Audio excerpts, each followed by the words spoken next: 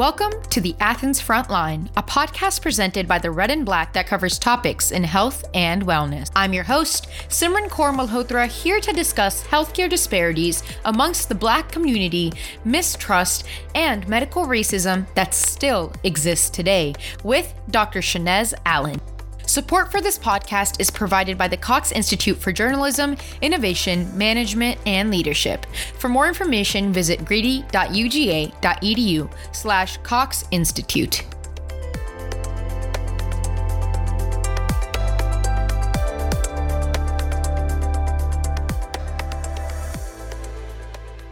As a native Athenian, Dr. Allen has over 20 years in the nursing healthcare profession. Dr. Allen is a graduate of the Athens-Clarke County Public School System, and she holds a Bachelor's of Science degree in Healthcare Administration and Community Health Education from Clark Atlanta University, and a second Bachelor's of Degree in Nursing from Brenau University. Dr. Allen also holds a master's degree in nursing administration and leadership from the University of Phoenix and a doctorate of nursing practice degree from the Medical College of Georgia. Dr. Allen's background consists of critical care nursing with 15 years in cardiovascular intensive care and labor and delivery experience, with the last 7 years of her career spent in healthcare administration, leadership, and education. She is the founder and director of the Innovative Healthcare Institute right here in Athens. Dr. Allen, how are you today? I'm doing wonderful. Thank you for the introduction, and thank you for the invite to be on your show. Of course, you are awesome. When I started this podcast, I didn't know, who'd I bring on. I wanted to make sure that all our guests are from Athens, are local, because I think the local healthcare professionals know our community the best, our healthcare, our demographics the best.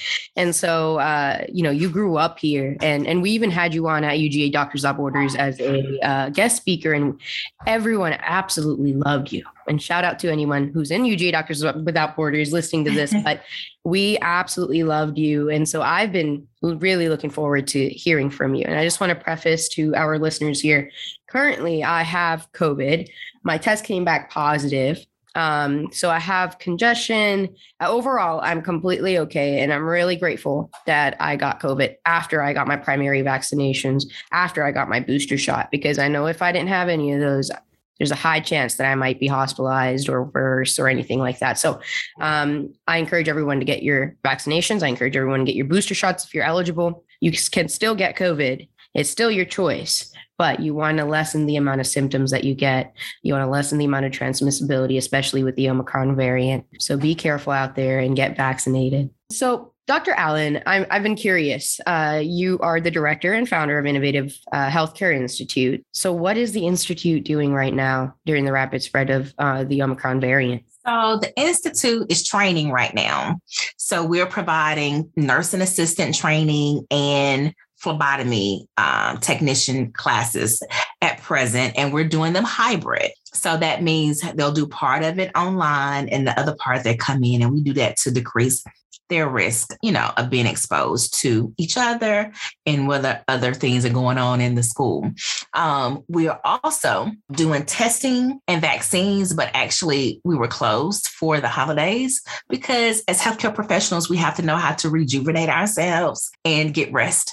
So during the holidays, we opted to close the school and the facility, and we'll start back on the 10th of January with vaccines and testing. So we're just gearing ourselves up, getting healthy so that we can go back on the front lines and take care of the community, because you can't pour from an empty vessel. That's very important. Completely agreed. You are doing absolutely amazing things in Athens, growing up here, being a community leader. Now, let's talk a little bit about these health disparities, right? And I think COVID-19 has definitely brought to light a lot of these health disparities, and especially the underlying systemic racism amongst minority groups in the healthcare field, especially amongst the Black community. Now, these health disparities have existed for years. Years on. And there's a lot of ties in from history as well. But COVID-19, a lot of people didn't know this. COVID-19 is kind of what brought the spotlight to it. Instances in history where, Black-owned clinics are lowly funded in comparison. Hospitals have been geographically segregated and built farther away from Black communities, and just an overall disparity of mistrust as well. Now, as a nurse, as a school director, as a community leader, as an independent Black woman, and a pandemic survivor, what have you observed through life, through your career, through the pandemic time in relation to systemic racism within the healthcare industry, and more specifically within Athens? You've said a mouthful. We can go on and on about the disparities of healthcare in Athens, Clarke County pre-COVID, and it is magnified a million times post-COVID or during COVID. For us, we were just initially doing healthcare training, and we were closed for 3 months, going on 4 months, just like every other organization, business in the United States. And we had to figure out a way to help our community. What could we do as healthcare providers to help with what we knew was going to be a long haul? If you know science, and if you've taken any science courses or microbiology courses, then you pretty much knew just by reading and looking and hearing at what was being dispelled about COVID, that it was airborne and what could happen. And just looking every day at CNN and getting that information. So we knew that this was going to be detrimental to our community. We knew listening and we being in the nursing homes doing clinicals, how the people that are in the nursing homes that need help, majority of minorities, with multiple comorbidities, and the people taking care of them, the CNAs, are minorities, some working in nursing homes with no insurance. We knew that we had to do something before this got out of hand. So we petitioned the state to become a vaccine provider. We knew that vaccines save lives, and we knew that it was already an issue with access to healthcare. So we knew once the vaccines came out, it was going to be an issue with access to healthcare. It continued and got worse, and it was going to be worse with the access to vaccines. So we wanted to be able to provide a way for minorities, to people of color, to get vaccines. We also were able to become a testing site first, so that we know that minorities could have a place that they felt comfortable to come with people that they knew worked in the community for years, and that they trusted that they could come and feel comfortable and really be able to not just get tested and move on, but be able to get tested and counseled and taken care of. And that's what we did. And the sad part about it is that Innovative Healthcare Institute has taken care of a lot of people in the community with almost no funds from Athens, Clarke County, or anybody. But that was initially. We did get a very small grant from Athens, Clarke County for $30,000 to do free testing. So we were able to do 300 free tests. We stretched that. We did over 1,000 free tests in the community. So that means Innovative paid for those tests to be done. And when you got COVID funds into the city, into the community, we couldn't get any of those COVID funds. We applied for them, but we couldn't get them. So we knew that that was a problem. And so we just continued to do what we could do to help our community. We were the first ones to go out to do testing in people's homes. We were the first ones to go out and do vaccines into the homes of the elderly. I mean, I could just go on and on about the disparities that are happening currently. I was listening to commissioners meeting last night, and we know that there's an issue with testing now. So there was a 5-hour wait at the Mako Medical, which is the company that the Department of Public Health contracted with to do testing. So they moved that testing center out to the west side of town, and it was still a 5-hour wait. And we know that they are short-staffed there. How do I know that? Because I know 3 of the workers there are graduates of Innovative Healthcare Institute. So when they talk about, they needed to increase testing, and someone talked about Innovative and the Neighborhood Health Center to be places that people trust, and they could reach out to us about testing. And I was disheartened to hear the county managers to say, well, if they're willing to do testing at our facilities and not charge the people. So, but they're still not willing to give any money. And, Right. you know, did they ever tell you? Did they say, you know, why they're not giving you these funds? Or do you have any assumptions as to why? Because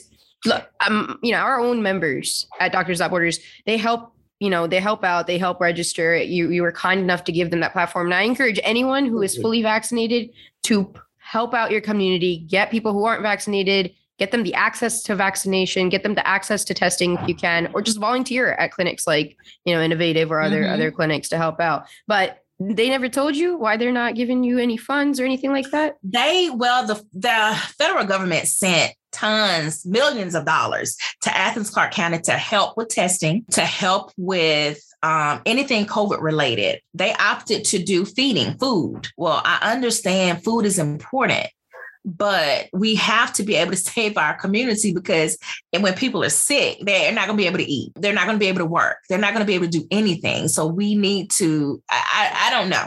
They didn't do it. And if they did, we weren't part of that. When we know that we have done over 2,000 vaccines free in this community. And I have to give a shout out to St. Mary's Hospital. They were one of the only other major organizations that did give money to help with vaccines for the minority population. Now, they reached out and have been very supportive. They send nurses over to help us in our clinic, and absolutely Doctors Without Borders. You guys have been amazing to help us in some of our outreach clinics that we've done. I just don't know the answer why they have decided to spend the funds the way that they have. We partner with a nonprofit because we are a for-profit organization, but we function as a nonprofit because of our target population. And so we really don't make much money when we do, you know, function as a nonprofit. But for me, that's not the goal. Money is not the goal. The goal for me is not money. The goal is to make sure that I take care of the community, to provide a safe place where people can come and be educated, as well as a safe place where people feel trusted to come and receive healthcare services. But again, I cannot tell you what they did with their money, but that is community money, and the community should have a say so. And I know that everyone does not want to go sit in a line for 5 hours to wait to be COVID tested on the west side of town. I don't even know if the buses go out there. But yes, get back to the question, disparities in our community, have always been there, but it's magnified with the COVID. Right. And yeah, St. Mary's Hospital has been doing great things. I know when we were trying to get people their flu shot as well during the pandemic, they helped and we partnered with them. But yeah, I mean, I think it's absolutely ridiculous that we're having to, you know, essentially depend on bigger healthcare institutions to fund, to partner with, while the government is supposed to, you know, they're the ones that are spreading it's free, get this. But then when you ask for, it's not like you're trying to hoard them. It's not like you're trying to vaccinate yourself. You're trying to vaccinate your own community. So and we have people calling every day because they don't trust Department of Public Health. Right. They don't. And people, let me say this. Another reason why people don't trust Department of Public Health. In the beginning, in Georgia and in Athens, when the vaccines were here, people of color were being put on waiting lists for weeks and weeks and weeks and weeks. And we were waiting to get our vaccines. And we had a waiting list as well. And we will always refer them to DPH because they are the ones that get the vaccines. And we would hear and we would see people that were not minorities would get the vaccine and they would go with no problem, but people of color will be put on the list. And I had to contact DPH, Dr. Toomey, why aren't we getting our vaccines? And why aren't people of color in Athens, Georgia getting vaccines? Why are they being put on lists? And so I asked for the information to be put on the dashboard for DPH by race and by ethnicity. And then we saw in Georgia, there were 1 million vaccines given out. 800,000 went to white people. So we know in the entire Georgia, 1 million vaccines are out. 800,000 went to white people. Wow. You talking about disparity? Yeah. So, DPH, and it was DPH, if you're listening, email us, call us. We'd like to hear from you. Yeah. We want that answers. Was on the dashboard. I'm not saying anything that's not true. Yeah. And I use that dashboard for my weekly analysis that goes out for the community. So, that might be something to highlight a little bit more. Yeah. When all the dust has settled, look and see how many people of color are no longer with us when the dust has settled. You bring up, people don't trust DPH. They just mistrust. There's just a lot of mistrust.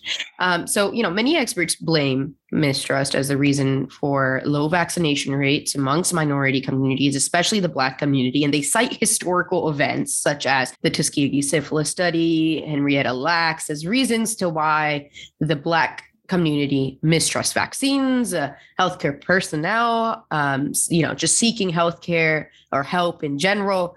Is this the correct notion? Is this the whole story? And if not, what do you attribute this high mistrust to? Okay, that's a portion of the story. The Tuskegee experiment was a horrible situation in history that was deliberate through the hands of public health. The story of Henrietta Lacks.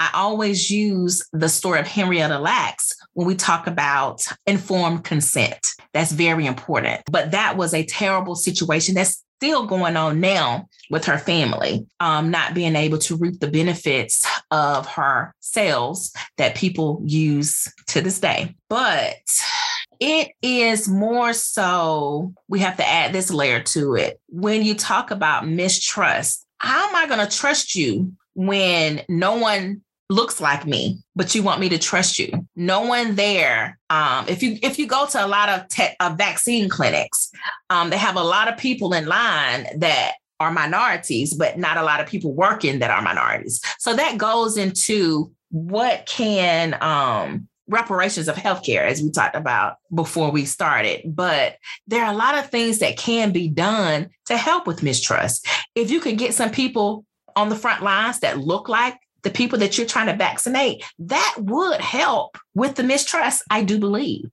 People have to feel one and feel connected and feel like they're equal. But if you don't have anyone that looks like me, you make me feel that I'm not even worthy, or anyone that looks like me is even worthy of being in that position. So we could go on and on and on about that. But I think that's a piece that a lot of people don't think about. But when I go to when I go back and think about my entry into nursing and being one of the, I think it was just two of us on different shifts, being an African-American registered nurse in critical care, and you have no other ones that look like you, but the other people that look like you are in the dietary department, they're in the transportation department, they're in the housekeeping department, that weighs heavy. And so that is how Innovative was born, because I wanted to be a safe place where people of color could feel like they could come to a place, get educated, and be able to have an opportunity to advance in healthcare, to just get your foot in the door. So that's how Innovative was born, out of those struggles, being one of the few African Americans in my position as a critical care nurse in a cardiovascular intensive care unit, which is creme de la creme of nursing. Right. Okay. We talk about, you talk about the representation. People need to feel connected. They need to see that their provider looks like them, has similar life experiences to them. But I also believe you can't just pick people from a certain community and say, go through all these years of medical school or these years of nursing. So I think, for people to make a decision for their career, they need to want to be nurses or physicians. How can you increase representation when there might be, and I don't know if there is, a lack of interest in becoming a physician or nurse in communities? Or is there even, a lack of interest? Excellent question. Excellent. I think it's about exposure at a young age. If you give children in elementary school exposure to seeing people that look like them at career day and telling them about their careers, taking field trips, just you have to expose the youth. You can't just start at 18 years old and want to expose someone to that, because there's some things that have to happen before then. Mindset and, focus is very important. But you have to expose children at an early age. And that's why it's very important when I'm invited to Youth Day that I put on my white coat and my stethoscope, and I'm going to Youth Day and I'm going to talk to those kids about my career and other careers and let them know that, this is something that as long as we plant that seed early and give them that exposure, then hopefully they can know about it, pique interest about it. And maybe one day they might not be a physician, but they may be interested in nursing. They may be interested to become a pharmacist or other things. That's very important. And a lot of people, they're shying away from those career days and those type of things. But we have to give the exposure to the children. It's very important.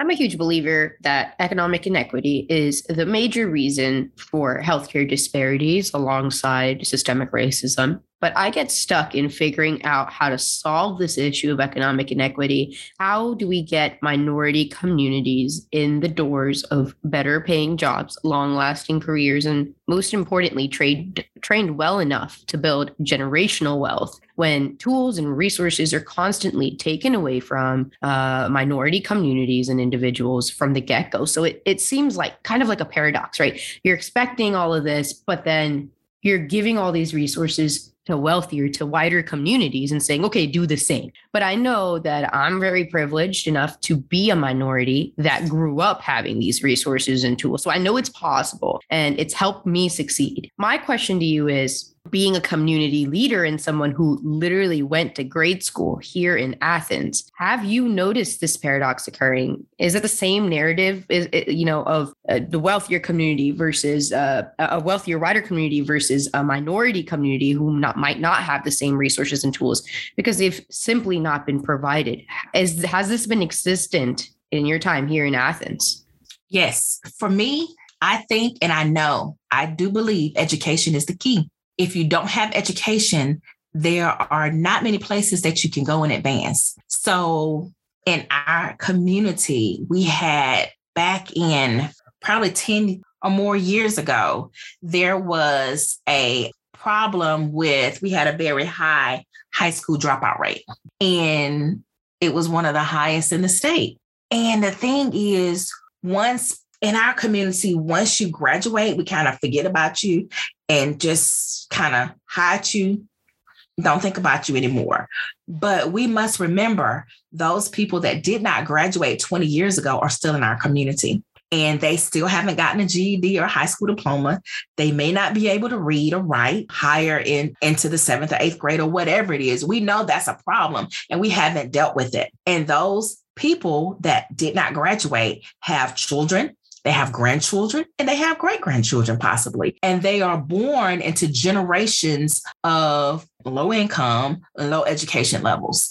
And we must do something about that. And a lot of times we are not wanting to believe that we have an issue in Athens, Clarke County. I know with our previous superintendent, he was very adamant about trying to fix our reading rates. We had children in high school reading on a 2nd grade level. That's a problem. How did they get to high school reading on a 2nd grade level? We must do something now to help our children, to teach them to read, teach their parents how to read. We must take care of the family unit. So we can't just, I talk about the youth, but we can't forget their families, because you want to be better than when you have children, you want your children to be better than you. But we should have higher expectations than that. We should want the families the next generations to be better than the generations before. And right now, we have generations and generations that are born into poverty and stay stagnant into poverty. And if we don't do something with the education system in our community, we will continue to have this generational of poverty, generations that cannot read. We will continue to have crime. We will have a lot of things that we can't fix. And I hate to see what the community would look like in 20 years from now if we continue on the trajectory that we're on. Something must be done. Right. And it's coming from someone who literally grew up here. So I just want all our listeners to listen to that. 20 years from now is not that long at all. No. And so, essentially see how you could help out, especially in the healthcare field and the educational field. Now, Dr. Allen, we both agree that the healthcare industry has an ethical duty to pursue, health-related policies designed to rectify past injustices and mistakes and remedy current inequitable outcomes related to all the historical and systemic racism that has existed and still exists today. I remember reading that, back in 1960s, 1970s, the Black Panther Party created this breakfast program, and it ended up feeding thousands of Black children. And the whole point of it was give back to the community you grew up in because no one else is. And this program ended up expanding all throughout the nation. And there were free medical clinics and community ambulance services and legal clinics. And you're doing a lot of that work, similar work now as a Black woman who owns your own,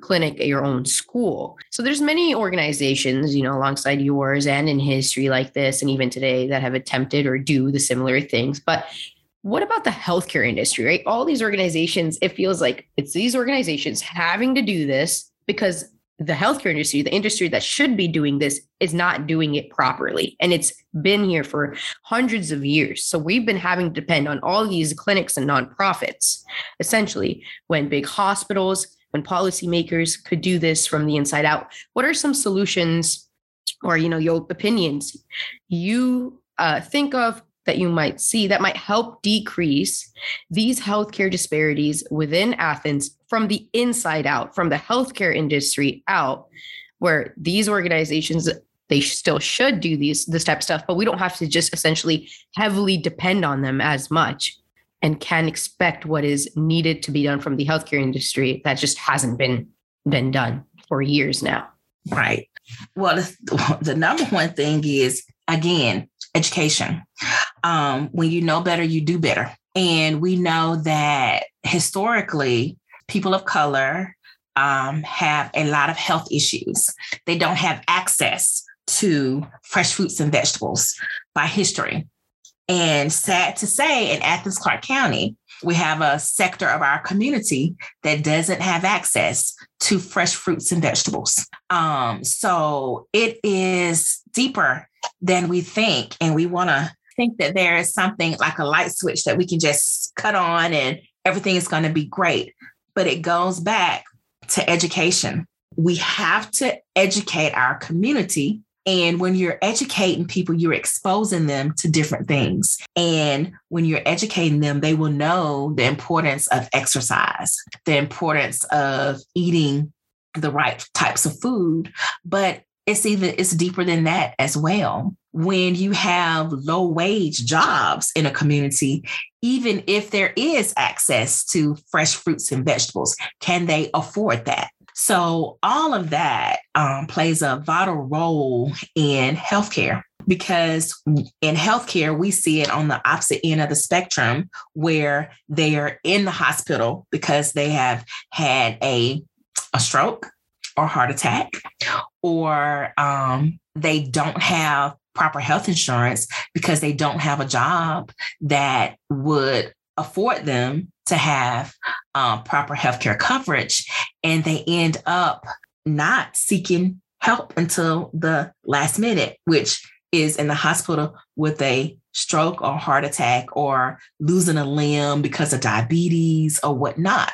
So all of that is interrelated, and education is the key, because if we have a good, solid foundation from education, then we can get a good job, then we can get healthcare insurance. And then we know with healthcare insurance, we're trained to go to the doctor, go to the dentist, get glasses, if you need it, with your vision checks or whatnot. But when you don't have access to good education or have that education, then you are the one that, you can't live a proper life, a life that everyone wants to live, which is healthy and being able to take care of your family and live the best life that you can. In Athens, we say it's the have and the have-nots. Either you have it or you don't. And a community that has the great University of Georgia, we should not have the disparities that we have here in our community. Education, again, is the answer that I would give that will help with the healthcare disparities, because if you know better, you'll do better. Right. 100%. And we're a county, a city with one of the best public universities in the nation. And so that speaks at education. Yeah, that shows education, to its top, honestly. Anyways, I just want to thank you so much, Dr. Allen, for taking out the time here. DPH, if you're listening, love to hear from you. Yes. I know you were a huge part of this conversation. Dr. Allen would love to hear from you. Yes, I would love to hear from the Department of Public Health because we're taking care of some of the same people. Right. Thank you to our listeners for tuning in, and we'll tune in next time. Thank you, Dr. Allen. Thank you. Thank you so much for the opportunity. Thank you so much for tuning in to the Athens Frontline podcast presented by the Red and Black. I'm your host, Simran Kaur Malhotra. Make sure you tune back in next week for our next episode. Until then, check us out on social media at Red and Black. Have a healthy and safe rest of your week.